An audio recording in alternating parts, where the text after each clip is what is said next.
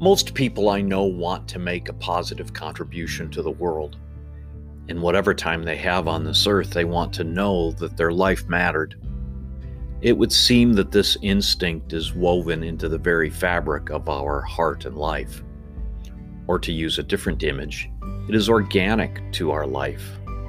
Earthy, organic images of life, faith, and relationships were a staple of Jesus' teaching. This made sense because the people that were the first recipients of his life and teaching were very close to the land. The images of grapes and sheep and fishing would have been supremely relatable. For most of us, however, we are far enough removed from the land that these earthy images that Jesus uses require some unpacking, some context. Jesus' I am the vine imagery that's recorded in John 15 is precisely one of those images. Unless you are familiar with viticulture, there is much of this image that gets lost on us. For instance, the concept of pruning that Jesus speaks of seems punitive and judgmental to untrained ears, and yet for the vine grower, pruning off branches that are either unproductive or have grown too far from the vine is essential to bearing the best fruit possible. That is another aspect of viticulture that is important for us to consider. When it comes to a grape harvest, it isn't simply a matter of quantity of grape. The quality of the fruit that is grown is a vital consideration. This is the key to our text. The best fruit is grown closest to the vine. It is closest to the nutrients that make the fruit the tastiest and the best. When Jesus teaches, I am the vine, he is reminding the disciples that if we are to bear the best fruit for the world, it can only be done as we are growing closer to Jesus. This morning's gospel reading comes from John chapter 15, verses 1 through 8. I am the true vine, and my Father is the vine grower. He removes every branch in me that bears no fruit. Every branch that bears fruit he prunes to make it bear more fruit. You have already been cleansed by the word that I have spoken to you. Abide in me as I abide in you. Just as the branch cannot bear fruit by itself unless it abides in the vine, neither can you unless you abide in me. I am the vine, you are the branches. Those who abide in me and I in them bear much fruit, because apart from me, you can do nothing. Whoever does not abide in me is thrown away like a branch and withers. Such branches are gathered, thrown to the fire, and burned. If you abide in me and my words abide in you, ask for whatever you wish, and it will be done for you. My Father is glorified by this, that you bear much fruit and become my disciples. Let the church hear what the Spirit is saying. Thanks be to God. Friends, I would invite you to pray with me. May the words of my mouth and the meditations of all our hearts be acceptable in your sight, O Lord, our strength and our Redeemer. Amen. I want you to take a moment and to reflect on how you would characterize your relationship with Christ, with the risen Christ, with Jesus. Okay? Reflect on your relationship.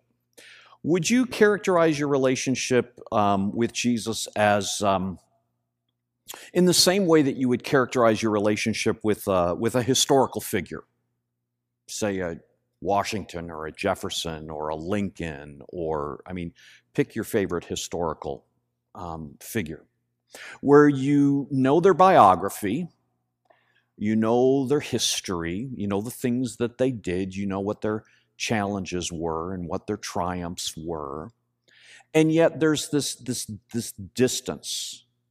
Okay, you really only know them from afar. Okay, that's one way. Would you characterize your relationship with Jesus as being that to the way you relate to a great teacher? Okay. A teacher that you had growing up, a mentor, a Gandhi or a Confucius or any of the other great historical teachers, where you know what they taught, you resonate with what they taught, and you do your very best to follow as well as you can. And yet there's still a sense of distance because they are, whether by age, by time, by epoch, by geographical distance, they're still somewhat separated from you, okay? So we got historical figure, we've got teacher. What about an old friend? Okay? Jesus as an old friend. Somebody that long ago in your life you knew pretty well, you were pretty close to, and yet time and distance has changed the nature of that relationship. But somewhere that in a pinch, when the need was really great, you could always call back. I think about this way of understanding and characterizing a relationship with many of my friends from high school. We were in youth group together. We were in a young adult group together, and we're close. And even though we don't talk every day, when we see each other, the time melts away. You have relationships like that. So, historical figure, teacher, old friend. But what about a close companion? Would you characterize your relationship with Jesus, with the risen Christ, as a close companion? Day in and day out, in good times and bad, ups or downs, poverty or plenty, that you know and you experience Jesus, the risen Christ, as being present with you. How would you characterize your relationship? Now, be really clear wherever you fall. And of course, there's probably a whole lot of other ways that you could characterize your relationship with Jesus, and there will be hybrids and gray areas in between. But this is not about casting aspersions or judgment about where you are. But if this text that Joanna read teaches us anything about how we define our relationship with Christ today, this text cuts to the very root of how we see and characterize ourselves in relationship to Jesus. Now, like many of Jesus's parables, the parable of the vine doesn't leave a whole lot to the imagination. Although the idea, unless you are a wine connoisseur, you go on wine tasting and have toured vineyards, some of the subtleties of growing grapes, of viticulture, may escape. But this particular text, this particular parable, this particular image is a window for us onto a possible relationship with Jesus as close companion. Now, if we are going to claim the name, the title, Christian, then to be Christ-like is the core of that identity, which means that we are to reflect the grace and the presence of Christ in our life. That's a pretty simple thing. We've talked about this before. In our choices, in our actions, in where we place ourselves in the world. To be Christ-like means that every single aspect of our life should, some would say must, reflect that grace outwardly. I just thought of an old of an old expression. I don't use it much because it can get misconstrued. But just as a for instance, if you were put on trial for being a Christian, would there be enough evidence to convict you? Okay? I mean, and that in some ways, that's really a legit question about how we see ourselves and how we frame our relationship with the risen Christ. The risen Christ who is present now in our life and knowable. It's important that we recognize that Christ is knowable today in our life.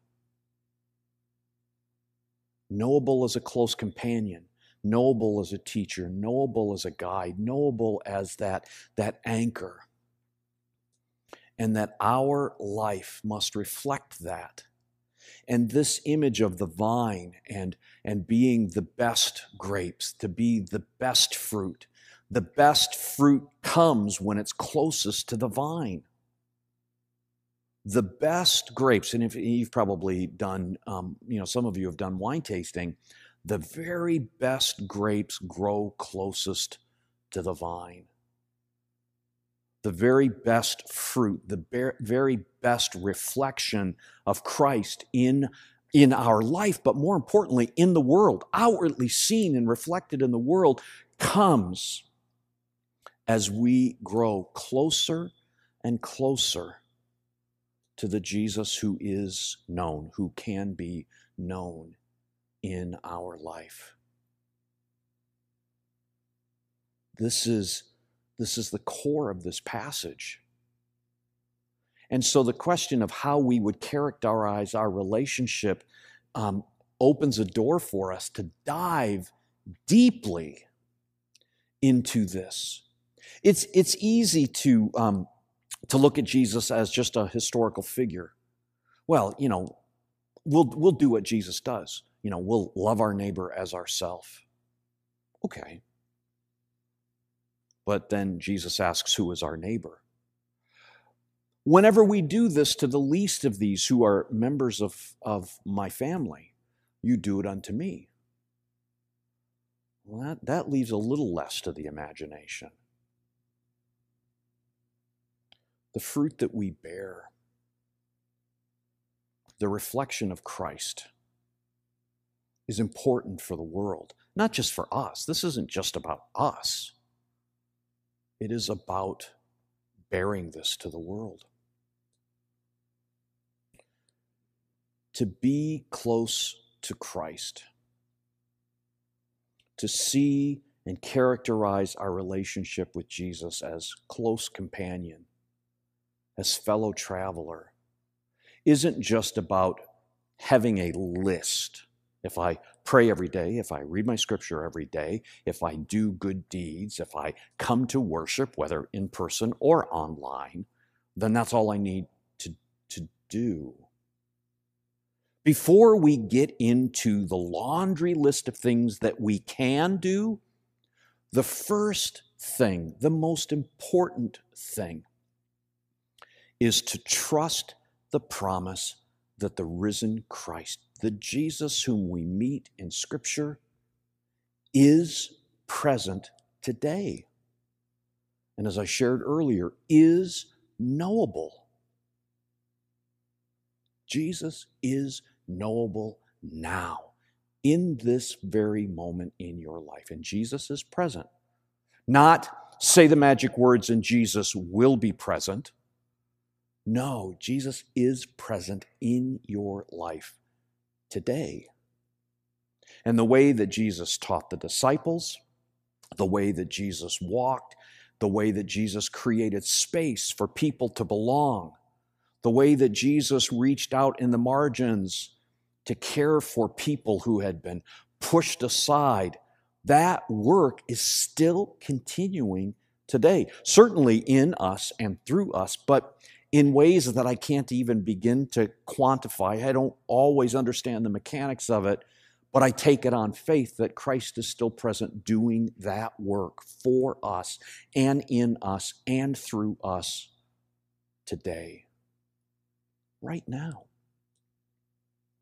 And if we take that promise on faith, if we trust that that is what's going on right now, then the other things that we do, the ways that we discipline our life in prayer, the ways that we serve, the ways that we worship here or online, the ways that we build relationships, the ways that we make space for people, the ways that we love people, all of these things that we do become, as our founder John Wesley talked about, means of grace.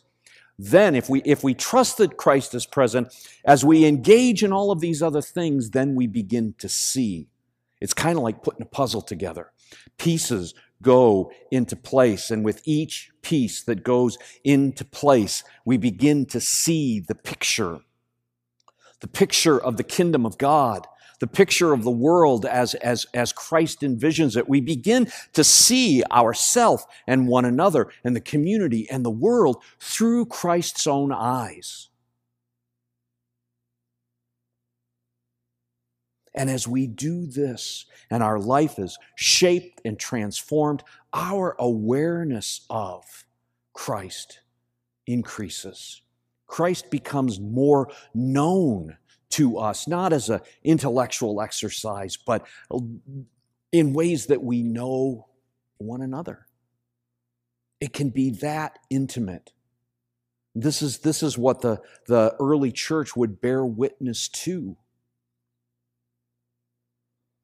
As we talked about since Easter, Jesus shows up again and again and again and again and again and again and again in our life that we might know Him. And as we know Him, our lives are transformed. Our ability to reflect grace and mercy and compassion and justice in our community and in our world grows. We see ways that the world is broken. And we've dealt with, in the last 14 months, we've dealt with so many ways that we are separated, not just by COVID, but socially and economically and politically and racially. The separation, the fissures and the fractures. This isn't what God had in mind. That image of a broken world is exactly what Jesus came to bring healing to. And as we come to know Christ, as we come to experience Christ, as we grow closer and closer to Christ, as we grow closer to the vine, as we prune out the things that get in the way, as we prune out the things in our life that don't bear that fruit, the things that we would separate ourselves from that create divisions and anxieties and animosities and hurt feelings and brokenness, all of those things that are a part of our life, as we with Christ prune those things, separate ourselves from those actions and our attitudes, we grow closer and closer and ever closer to the vine.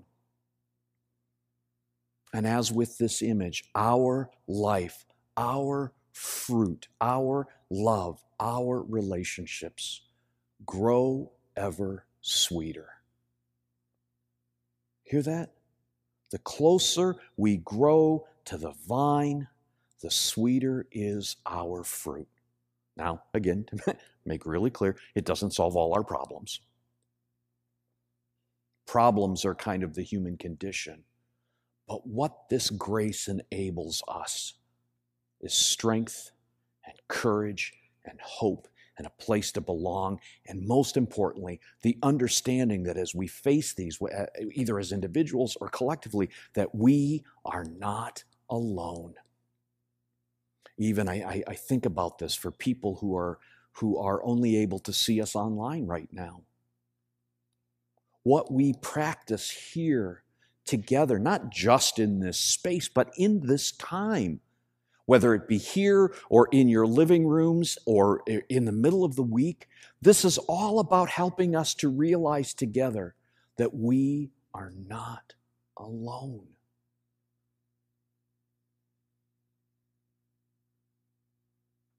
The whole point of growing things, grapes, citrus, vegetables, flowers, plants even, is to have something to show for it, right? To bear fruit. You plant things, we have berry bushes in our backyard. The whole point of having berry bushes is that we want berries. The whole point of growing grapes is you want grapes. You want to make wine. You want to eat grapes. The whole point of growing wheat is to grow wheat, to have a harvest, to make bread, to feed the world. This call to bear fruit, this call to be Christ-like, is not just so that we're okay, but that through us, the world can be fed, that the world can know hope, that the world can know life and vitality, that the world can know community and belonging and compassion and justice. Sure, being close to Christ gives us an anchor that's important for us, but it's never just about that. The whole point is to be able to feed the world. This is why we celebrate the Eucharist, Holy Communion, because it is a reminder that in this simple meal, that certainly is not, it's not smorgasbord in a physical sense, but it is smorgasbord in a spiritual sense. Because in this remembrance, Christ is present. In this remembrance, we are fed with the grace that makes the world whole. So friends, I encourage you beyond this moment, beyond this place, to reflect on the question we started with. How would you characterize your relationship with Jesus, with the risen Christ who is present and knowable? Amen.